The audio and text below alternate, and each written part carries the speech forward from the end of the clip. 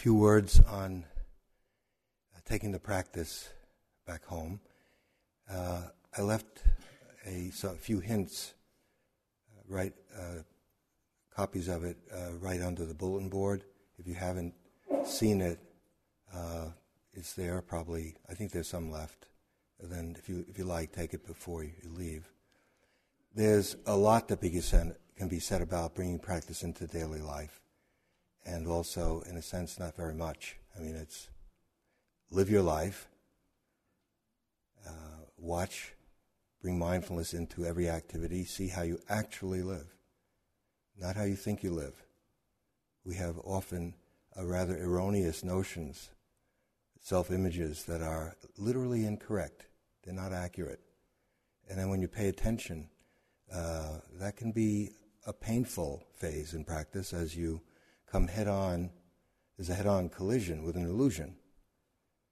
And it smashes to the ground, and then you have a choice as to whether to try to glue it together again and do some damage control, or realize nothing, good riddance.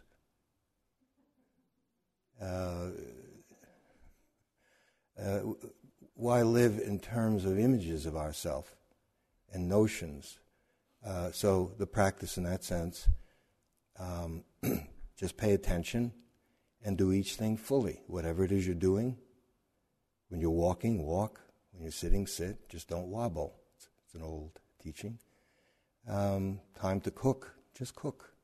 Time to hug your child, hug, etc.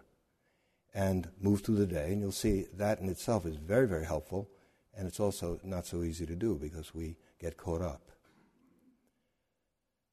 I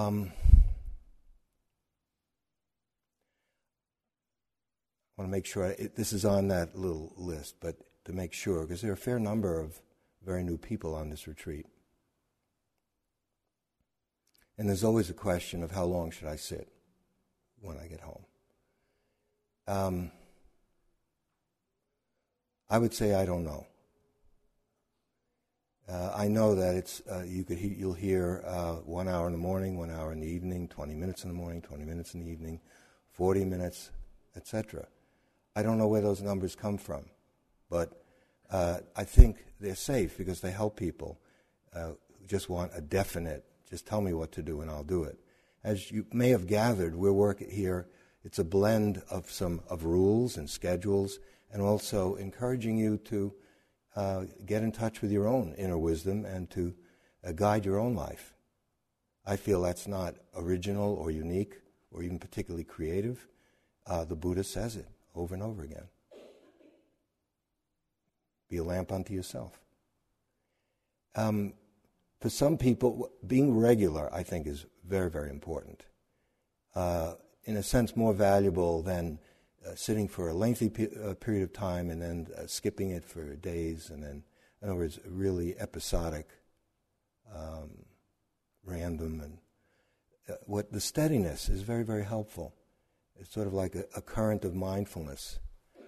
More and more starts to grow, and it's especially useful to begin the day that way. Wash up, and sometimes I know we're all very, very busy, and realistically, maybe we have 5 minutes. Sit quietly with yourself for 5 minutes. It's not a luxury, especially in the way the world is. Sit quietly, and you know what to do. So I would suggest that for those of you who are new, those of you who have been practicing for a while, I think you already have a sense of this. Start off with what you find is your capacity. During this retreat, you had to behave according to our schedule. When you get home, it's a little bit different. When you might find that 20 minutes is just wonderful, and then it becomes torture. Then make it 25. Challenge yourself a little bit. So create an edge. That's how you learn and grow. But if you overdo it, it'll become oppressive, and before long, medicinal, and you won't want to do it. So, and it'll grow naturally if you do it that way. Just as you grow, the practice will naturally develop. I'd like to get to what I think is, in many respects, more important than any methods, techniques. It's not one versus the other, but let's just say extraordinarily important, is attitude. Sometimes at CIMC, and is where the three of us teach, Cambridge Insight Meditation Center. You get to know people. That's one of the, for me, lovely things about teaching there, is that you get to know this continuity. You get to know people over years. We live right around the corner. We see people often sometimes, those who really are drawn to this approach. And so we do get to know them. We get to know their practice, get to know them as people. And now and then I get the question, how is my practice doing? The yogi is asking me that. And now and then I'll answer, I don't know, how's your life doing? Now what they wanted was something about concentration, the sitting practice. Possibly walking, but not even walking. How's that going? Because we tend to, no matter how often we hear that practice is about mindfulness throughout every posture throughout a day, there's no question that the star of the show is sitting.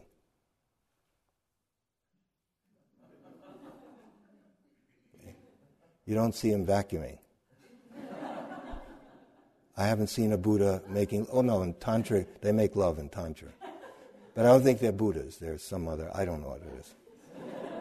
Okay.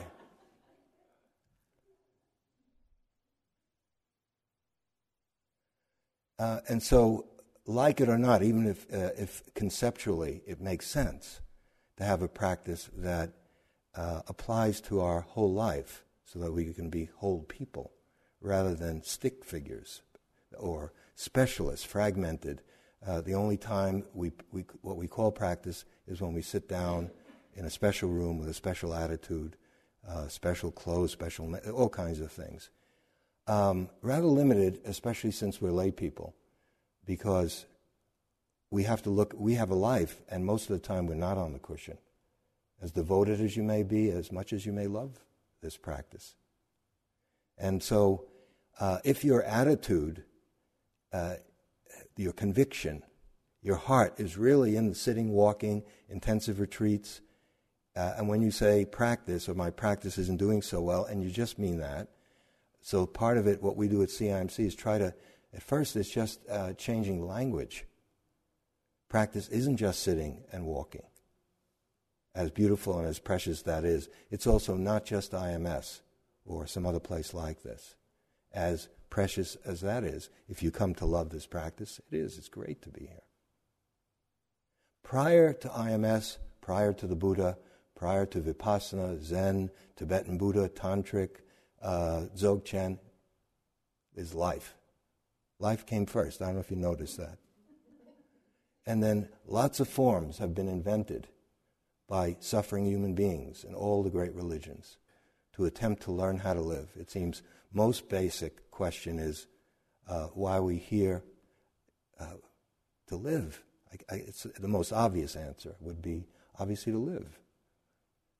I'm here just to, I don't know what that just is, but at least that's a good starting point. And so the question is, how are we living? Do we know how to live? And putting the Buddhist teaching in a slightly different language, I'll speak for myself. If it applies to you, good. If not, okay. I was drawn to this because I concluded that I didn't know how to live. I had all kinds of external world successes and accomplishments, and I had a beautiful resume. And there was this gap as big as Grand Canyon between my resume and my inner experience of how I was going through each day. Okay, I think you probably all understand that in your own way. Suffering can come in from the top as well as the bottom. Great success can lead to great disillusionment. No success can lead to despair and self-disparagement. But finally, one way or another, if you pay attention, at least you might conclude, there are a few things I do need to learn about how to live, even though I'm an adult, even though I have lots of degrees and education, have written this and published that, and have any number of children and so forth, gray hair. There's something to be learned. We need to learn how to live. And I would say that this teaching is helping us. The curriculum is all set by life. If you pay attention, life is teaching all the time, 24 hours a day. No one's signing up, that's the problem.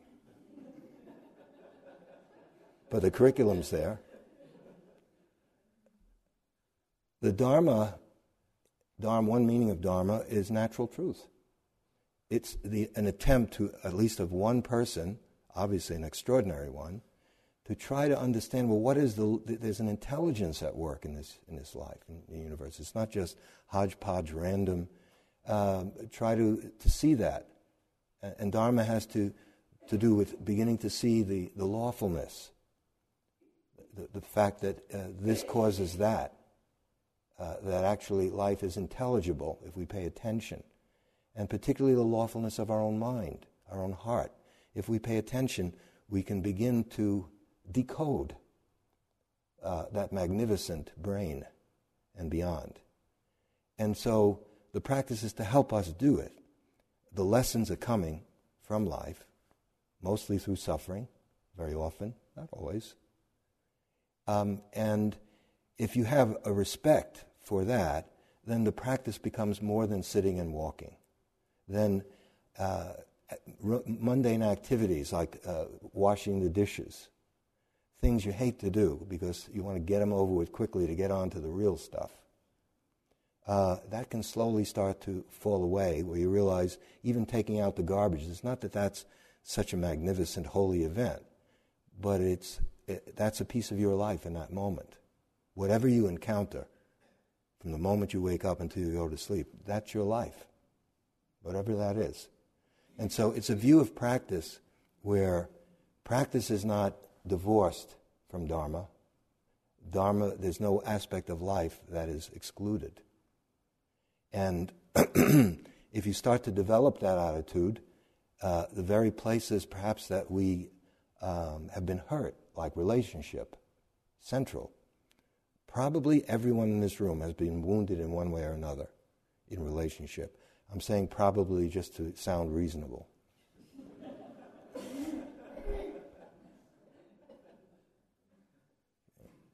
We have. And we crawl into this tent to get out of the line of fire, at least temporarily, and that's wise. But unless you're going to become a contemplative monk or nun, we go back out. We go back into the very world that perhaps we want to get away from. And if you view practice in a very narrow way, you can get very, very good, particularly at the sitting. Really good. For some of you who are new, that may sound far away. It's for ordinary people like ourselves. If you do it, it's going to improve. It's like anything else. You've done things already. If you don't do it, it won't. You can get very, very good. And the gooder you get, the bigger the divide between how you feel on the cushion and then that largely unexamined life with your wife, husband, partner, children, boss, student, all the rest of it, everything. And then it becomes a divorce, a kind of non-hospitalizable schizophrenia, where, and then we call it sacred and profane. That's all right for beginners, but that can be dangerous. Even calling it samsara and nirvana, that's useful to begin with. But there's another view that it's all here. This is it. I mean, this life, there's only daily life. Do you think a retreat is not a slice of life, a slice of daily life? You've just done 7 days. Isn't it life? It's just life in a different form. And so while here, you give your best to maintaining silence, to sitting, to walking, because certain things can be accomplished that come out of this magnificent form that's been handed over to us by our ancestors, Dharma ancestors. There have been thousands of people who've benefited already for thousands of years. So that part is wonderful. That's good. And now it's to take some of that. And can we understand that come back, do more retreats, get a regular sitting practice, do some studying. But personally, I don't see here as superior to my life in Cambridge. I also don't see it as inferior. To me, there's life. That's the challenge. And everything that I do is a place of practice. Where's the right place to practice, the best place to practice? Wherever you are. That's the perfect place to practice, but with this attitude. Now, if you can begin, some of you who are new, some of you have been around, maybe it's hopeless, too late. You got that split. Here's how it expresses itself. Check yourself out. You become a retreat bunny, and you start coming to lots of these retreats and accumulate all your battle, medals. 3-month retreat of 72, 3-month retreat of 74. Went to Korea for and a whole bunch of a decorated veteran.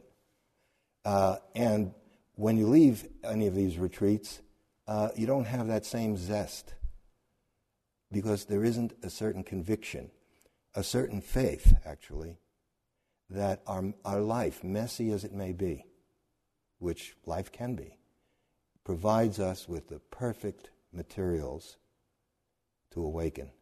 There's nothing missing, nothing left out. Yes, that messy life of yours. In relationship, how do I get out? Out of relationship, lonely, how do I get in? We all have it. There's no way to escape from it. Wherever you go, there's life again. That's what I mean. The teaching is right there. Okay, so how do we begin to learn? And if you have that perspective, then when you're with your children, you give your best to your children, and it's not separate from Dharma. That's what we were trying to convey with the yoga practice. True, it's physical activity.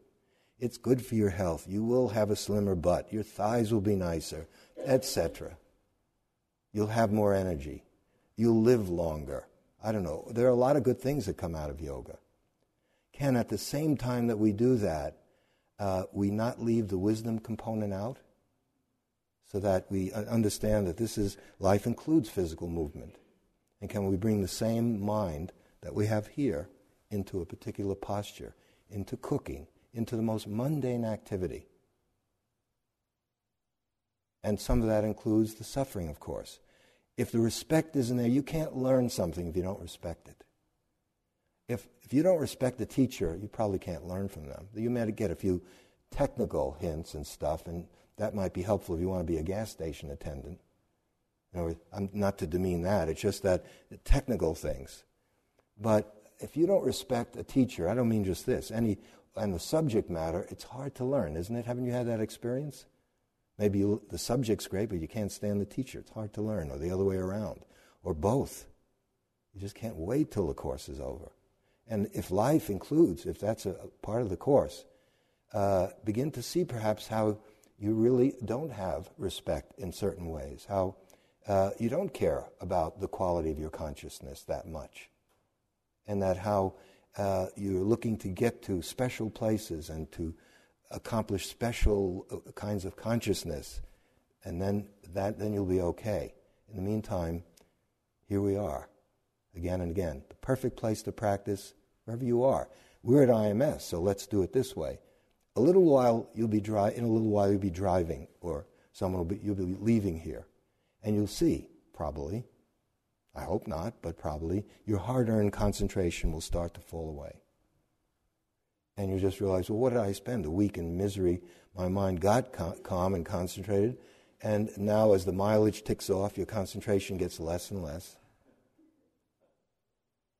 That may be true, but if you have a wisdom perspective, you see you're suffering, that you are holding on to what you attained, in quotes, here.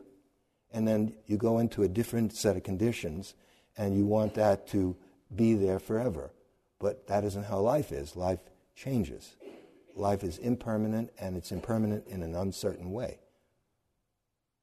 So these are optimum conditions for helping the mind get a certain way. Invaluable, and you'll see that a lot of it spills over into daily life. And when you get out of here, you'll see some of it as if it feels like I've never been on retreat. There I go, screaming at my kid again. So the wisdom is much deeper than any technique or particular mind state that you feel you've accomplished here, or whatever it is you want to talk about. Let's just a few concrete areas and some hints, and then really I think what would be better would be questions from you. Relationship, big one.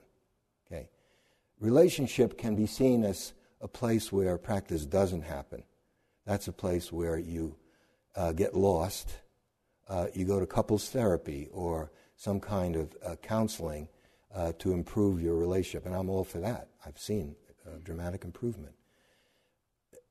Dharma actually can improve your relationship with another, but I don't want to feature that. What I want to feature is the learning that comes out of relationship. Relationship is a mirror, and what it shows you, it reveals the ways of the self. In many ways, it reveals the ways of the self more than, let's say, if you go on a really long retreat, get very quiet, optimum conditions, and you'll feel that you're enlightened or you're a saint or just, on the edge of sainthood. And you love people. Your heart is just very, very moist with love. Can't wait to meet all the people in your life. And then you go out. This has happened. I'm speaking from first-hand experience. You feel like you've just done an immense house cleaning and just feel wonderful. And then all it takes is a few days in Harvard Square, and you see that other things get accomplished when you're amidst people that aren't brought up when you're in silence, although we're amidst people too. And probably you have had reactions. A few Vipassana romances, they usually don't work. It's all in your head, but okay, try it. Start talking to each other. You'll see, oh.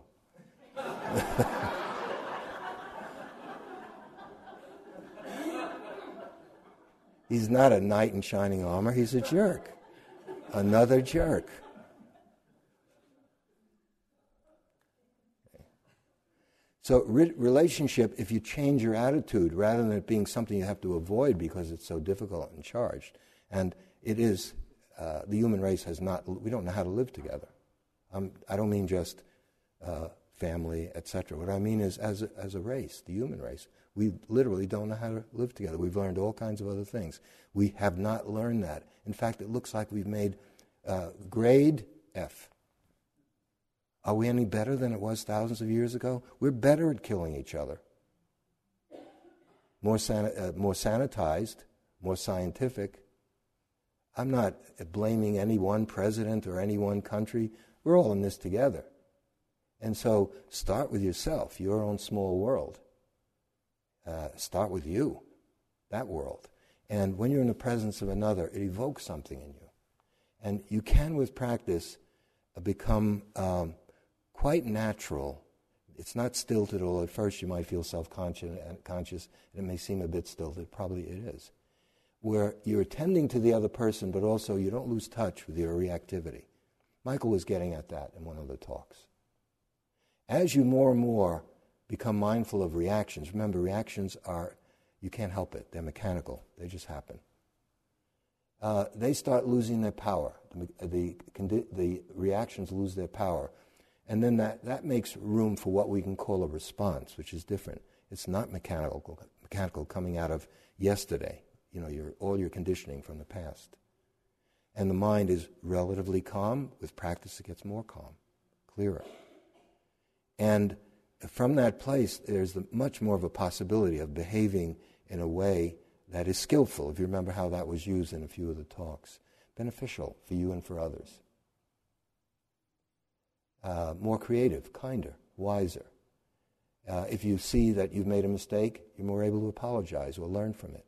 Very important to unlearn our mistakes. Learning has a lot to do with seeing that we've made mistakes. That's how you learn. If you can't admit your mistakes, you're in big trouble. You're very limited.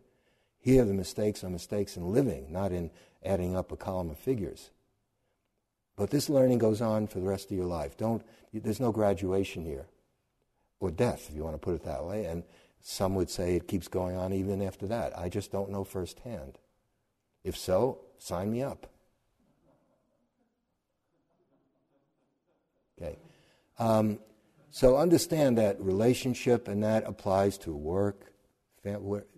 Life is a relationship. It's in movement, energy. And, okay, now, we've been learning the 4 foundations of mindfulness. What possible relevance, and this, I think, is all I want to say, and then let's see what's on your mind. The 4 foundations of mindfulness, all this breathing, and then this free attention where we sit and just do with whatever turns up, that seems kind of passive and fatalistic. All that drilling was going on in Michael's example, and okay, world, we can learn how to not resent that and feel perfectly peaceful and grow inside.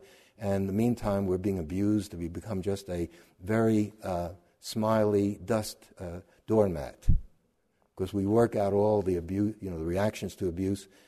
It isn't that. Okay, but let's move through it. What you've been doing is, first of all, using the breath to help calm and steady the mind, so that it's more able to pay attention during the week. We're trying to help the mind to be fit to do all these instructions that you read in books and suggestions here. The normal mind that we start with is wild and often can't do what it reads about. It can think about it and analyze it, but it doesn't have that clarity, that steadiness. So we're developing that on the breath, on walking meditation.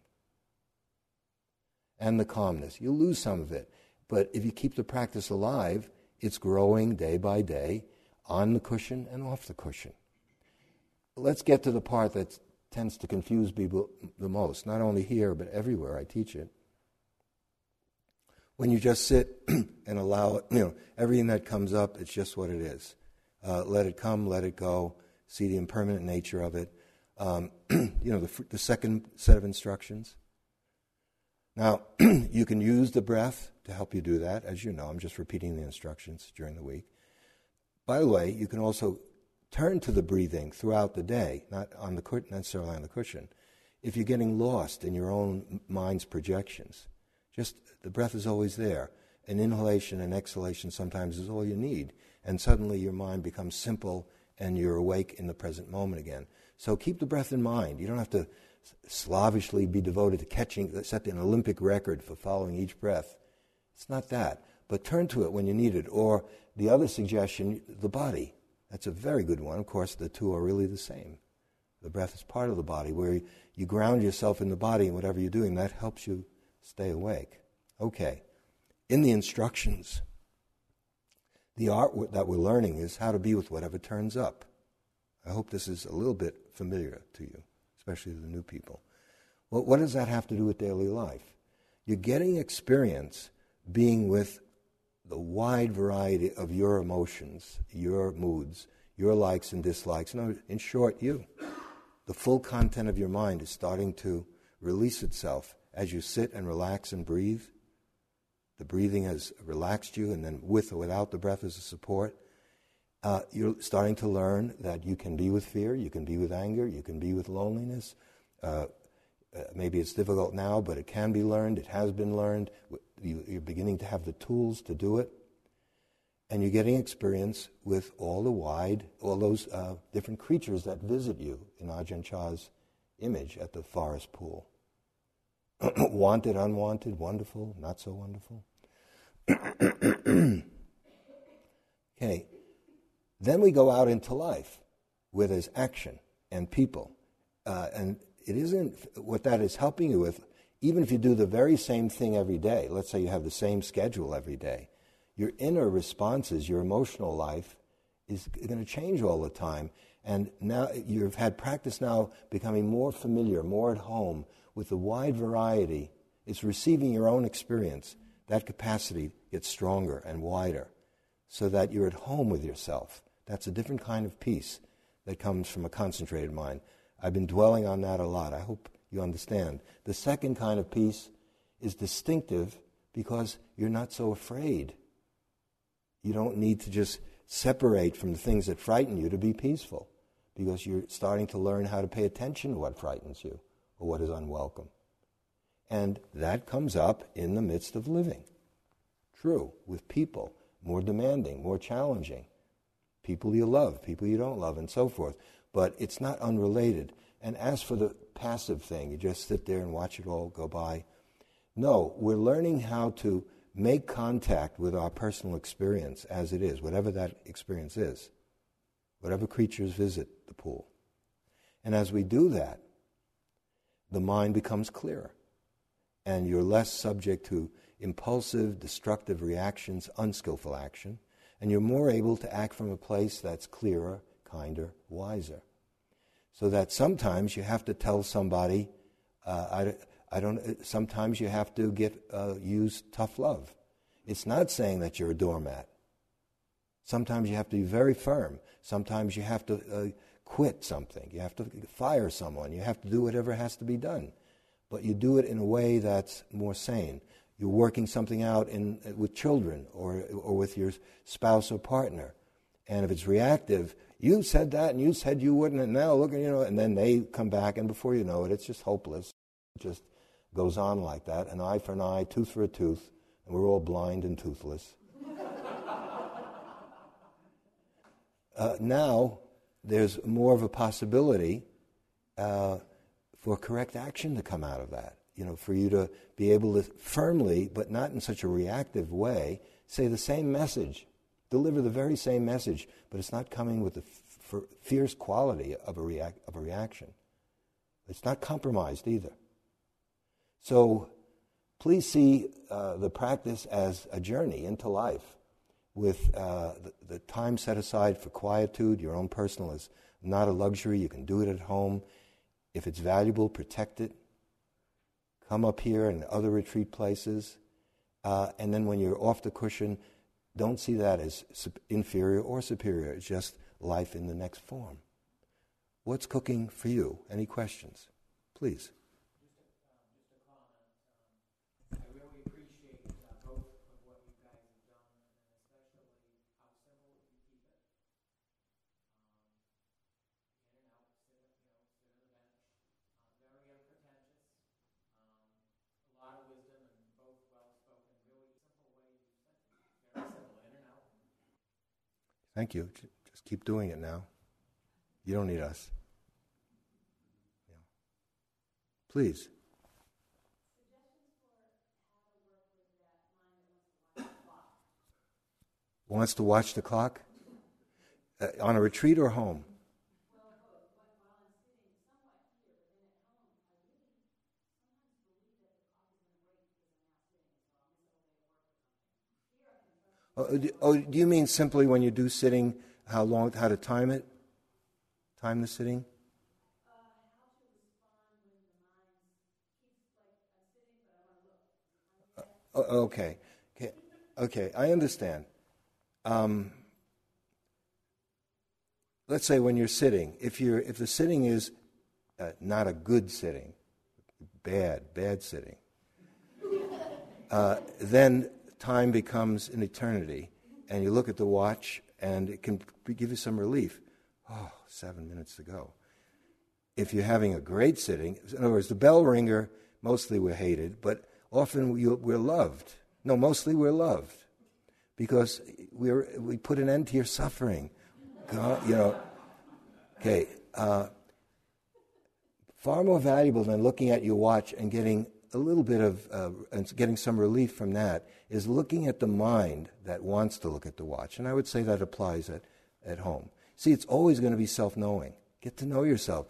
And so you get to know yourself not in the abstract, but in the concrete situations of living and how you live in that situation. Wisdom is alive. They're not just words from a book. For wisdom to be effective, transformative, you have to live it. You have to be the wisdom. Okay, so let's say some of you had clocks, and I made a few comments, and sometimes I have to say more than once. So you're sitting, and suddenly you feel this strong urge, I've got to look at my watch, and you have that tendency. Okay, the practice would be not to look at the watch, but to look at how desperate the mind gets. See what it does to your posture. See how it feels, you're on the edge of hysteria. And watch that, and you'll see it peaks, and then it starts to disintegrate, and then it falls away, and you realize, it's just a condition, a mind state. Comes and goes, and then you do that a few times, and the problem, you don't have to do it anymore. Yeah. Please. What happens if in your daily life something is said that sets off this incredible volcano inside of you, but you have to continue on with what you're doing? You can't say, excuse me, I need to sit on my cushion for 20 minutes. Absolutely. To observe this. And so, how do you handle that kind of situation? Yes, that's often, it's not infrequent. First of all, one thing I should say, the reason we have the precepts, to begin with, we need outer restraint, outer guidelines. Don't lie, don't steal, etc. Because our tendency is to do those very things. Steal, lie, sleep with our, mess up, lie, we do them. Otherwise, there'd be no need for the precepts. Okay, so sometimes that means your tendency is to want to do something else, and sometimes you have to restrain yourself. It's not just all surrender to I don't know what. As the practice unfolds, now some people have less of that. If they've, let's say, had been brought up, however they've gotten to be that way, they're ethical. The three legs of the practice are ethical refinement, sila, the precepts. It means the bare minimum of civilized living together. Second one, concentration, samadhi. The third one, discernment, panya, wisdom. Okay, those are the three legs of the whole thing.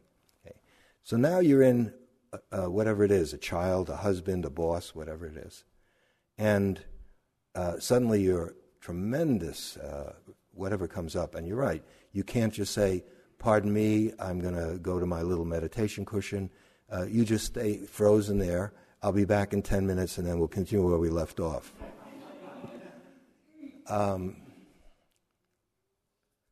So sometimes what you have to do the best you can. For example, let's say you're a surgeon. This is not a hypothetical. And you're sleepy, and you've already had a whole bunch of patients, and you're irritable, and the patient that you're doing surgery on is something, you're repelled by them. You still have to do the surgery. You can't say, "Excuse me while I do a half hour of metta." Now what you can do is, this is what I was getting at. While you're doing the surgery with practice, while you're with that person, or I assume it's a person. Yeah, of course, okay. You can stay in touch with it, but then it might require some restraint. Restraint has a bad press in our culture. It's sort of like, just do the sky's the limit, just follow my heart, whatever you want to do. But restraint is not only bad. For example, if you're a loving parent and you're walking along the highway and your child wants to run out on the highway and they're very small, you restrain them not because you're dictatorial, because you love them. Okay, so sometimes you have to use restraint on yourself to prevent destructive behavior. And awareness you do the best you can in that situation. And awareness can help a little bit as you get into, firstly, you start to acknowledge that I am furious. And sometimes you can head off that almost sort of like lightning, like where we strike out at another verbally or in other ways. And that's a little bit of improvement because it can do a lot of damage. And then there's all this damage control that goes on and on. Now, it's not perfect. You're suffering. After the event is over, you can sort of pull over to the side of the road and reflect on it. Because you may still feel it. And sometimes you can, in the reflection, you can see that your part in it. And you might see where there's something to be learned from it. And you have remorse. Or let's say you do strike out. And it's over. It's too late. You weren't. Forget Dharma's out the window. Then after it's over, aside from apologizing, you can have review it and see this was unskillful, and look at the result, learn from it, and there may be remorse. It's not a guilt trip. The remorse is good. I did something cruel, stupid. I hurt my child. I hurt my wife. Whatever it is, lover. Whatever it is, and then learn from it and then move on. Drop it. And then you may go back to the person and either talk about it or not. But we can't wait until we're perfect. But do you see what I'm getting at? Okay, good. or the surgeon. You have to do your best. And of course, you don't always feel like doing what you have to do. Look, I love to teach. I really do love this stuff, otherwise I wouldn't be doing it. But this retreat, a few days before the retreat, an old sports injury went out. It's often connected with my lower back, excruciatingly painful. I'd roll out of bed here in the morning. It took me a couple of minutes because if I just get out naturally, and I had no voice. And my question is, at the beginning of the retreat, was, how do I survive? Will I get through this? Well, we're at the finish line, and there were times when I wished that I didn't have to give the Dharma talk at night because I had barely any voice, etc., etc. Okay, but I did, and it was fine. So I'm particularly heroic. Any parent does that all day long. You all know that there's a lot of talk about renunciation. You're always putting a child ahead. If you're a good parent, you're putting a child ahead of yourself very often. You're doing what's good for them, and it may not be what you want to do. And yet, there's a deeper love that makes it not damaging, not destructive. Yeah. Please.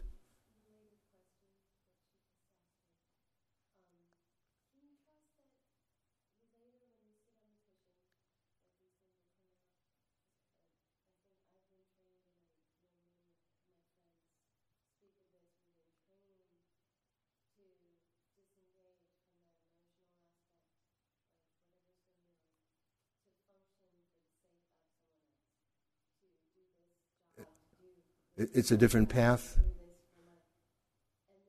I need to. It's a different path you've been on, somewhat different than this path, spiritual path that you've been on.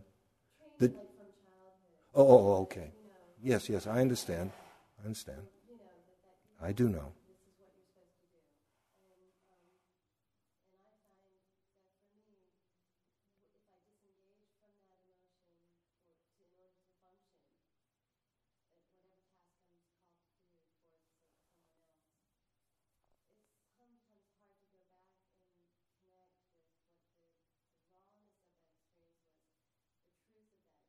Yes. I understand.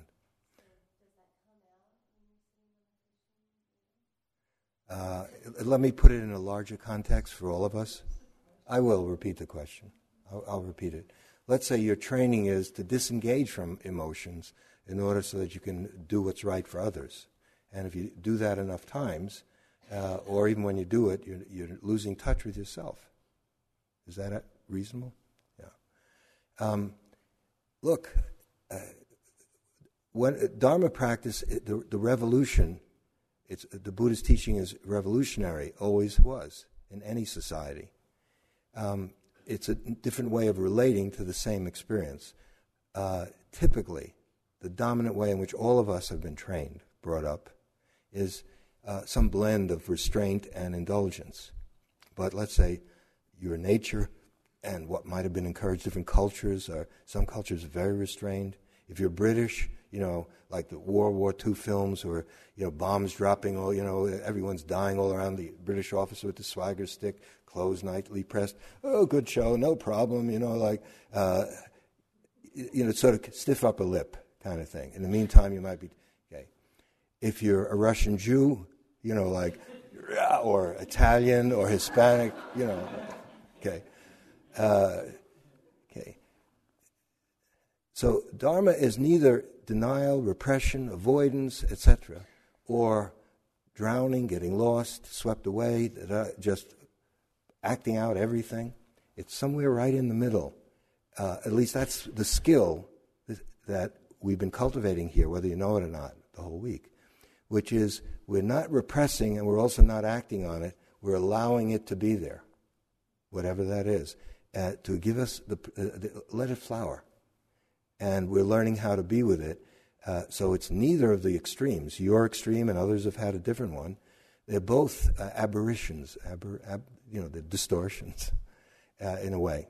And this one is just letting it flower. It's a human tendency. If you have that feeling, that's what's there. Let it flower, let it tell its story, and we're watching it. And we're opening to it. It is intimate. You're experiencing it, receiving it. and something good happens from that. Now, that training is over, right? And so here you are. And what do you do if your tendency has been that, and the person on the next cushion is the other one? We all start from where we are, and the practice is just to begin there. And so, no doubt, some of that will start to come up with you, and the practice will be beneficial for you as you start. It might be hard for you as emotions come up that you've been trained out of knowing. And then you have to learn how to let it go. You may have resentment towards your trainers. Then you have to work with that, etc. So we all have some kind of, it's skewed in one way or another by each culture, by each family, and then we have our own temperament we brought to this life. So your practice, your path is unique, and it's different than everyone else's in this room, and so is mine. But what's the same is the attention and the willingness to learn from that awareness. Yeah. Please.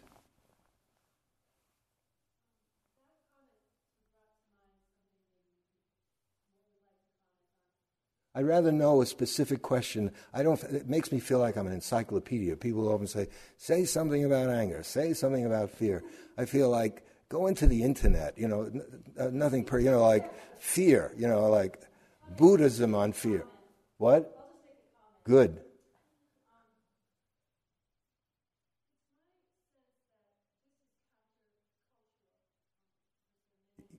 Yes.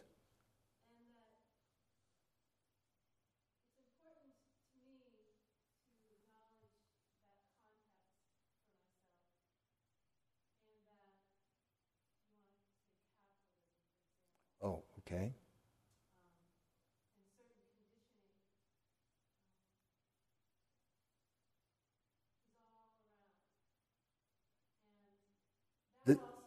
Yes, that's the culture you live in. We live in, yes. And that's also an opportunity for learning. Mm-hmm. It's an opportunity to see that all around there are forces which encourage moving quickly and accomplishing and so forth. Yeah, I understand. So I'm just commenting on it. Okay. No, it's a very important point you're bringing up. Dharma is always countercultural, if I'm going to use that phrase. I don't want to make an ideology out of it, but it's always countercultural, even in India at the time, because it isn't the way things are. But your point is very, very important for the following reason. If it's countercultural, and then as you start if you really are drawn to this, and you start doing it, is it going to make you a bigger misfit than you were to begin with?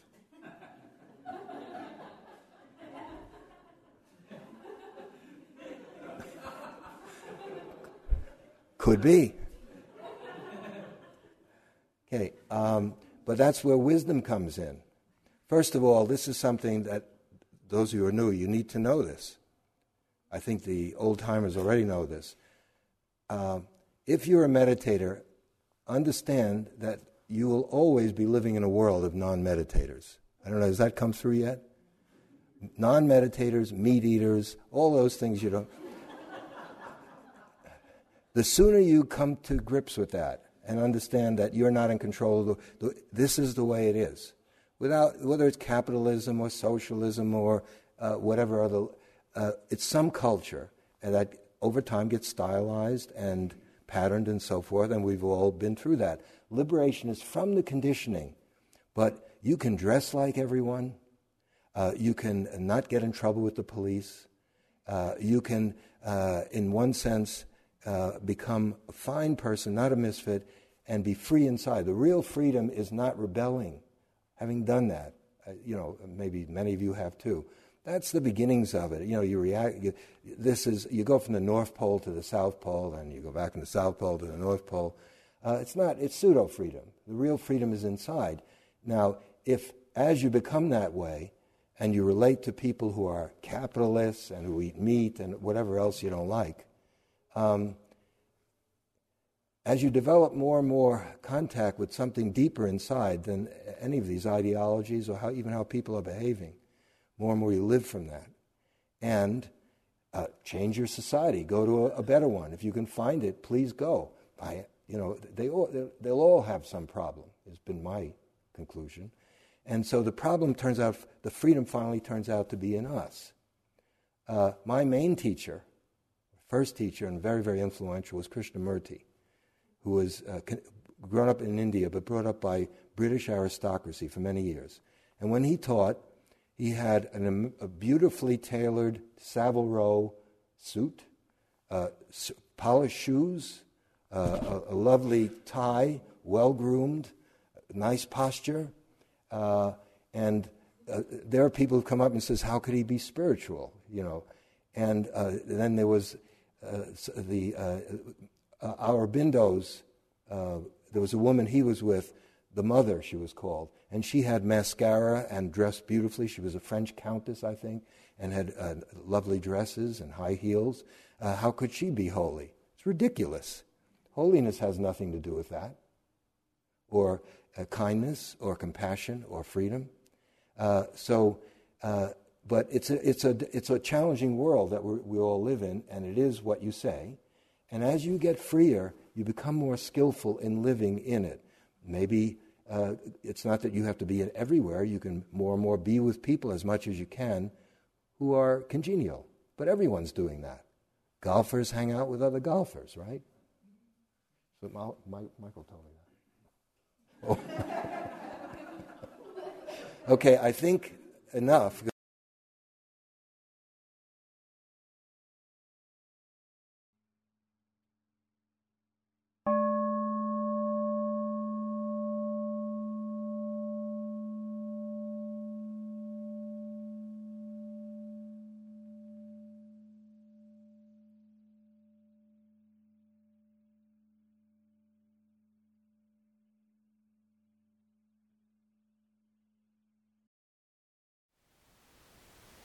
Thank you for listening.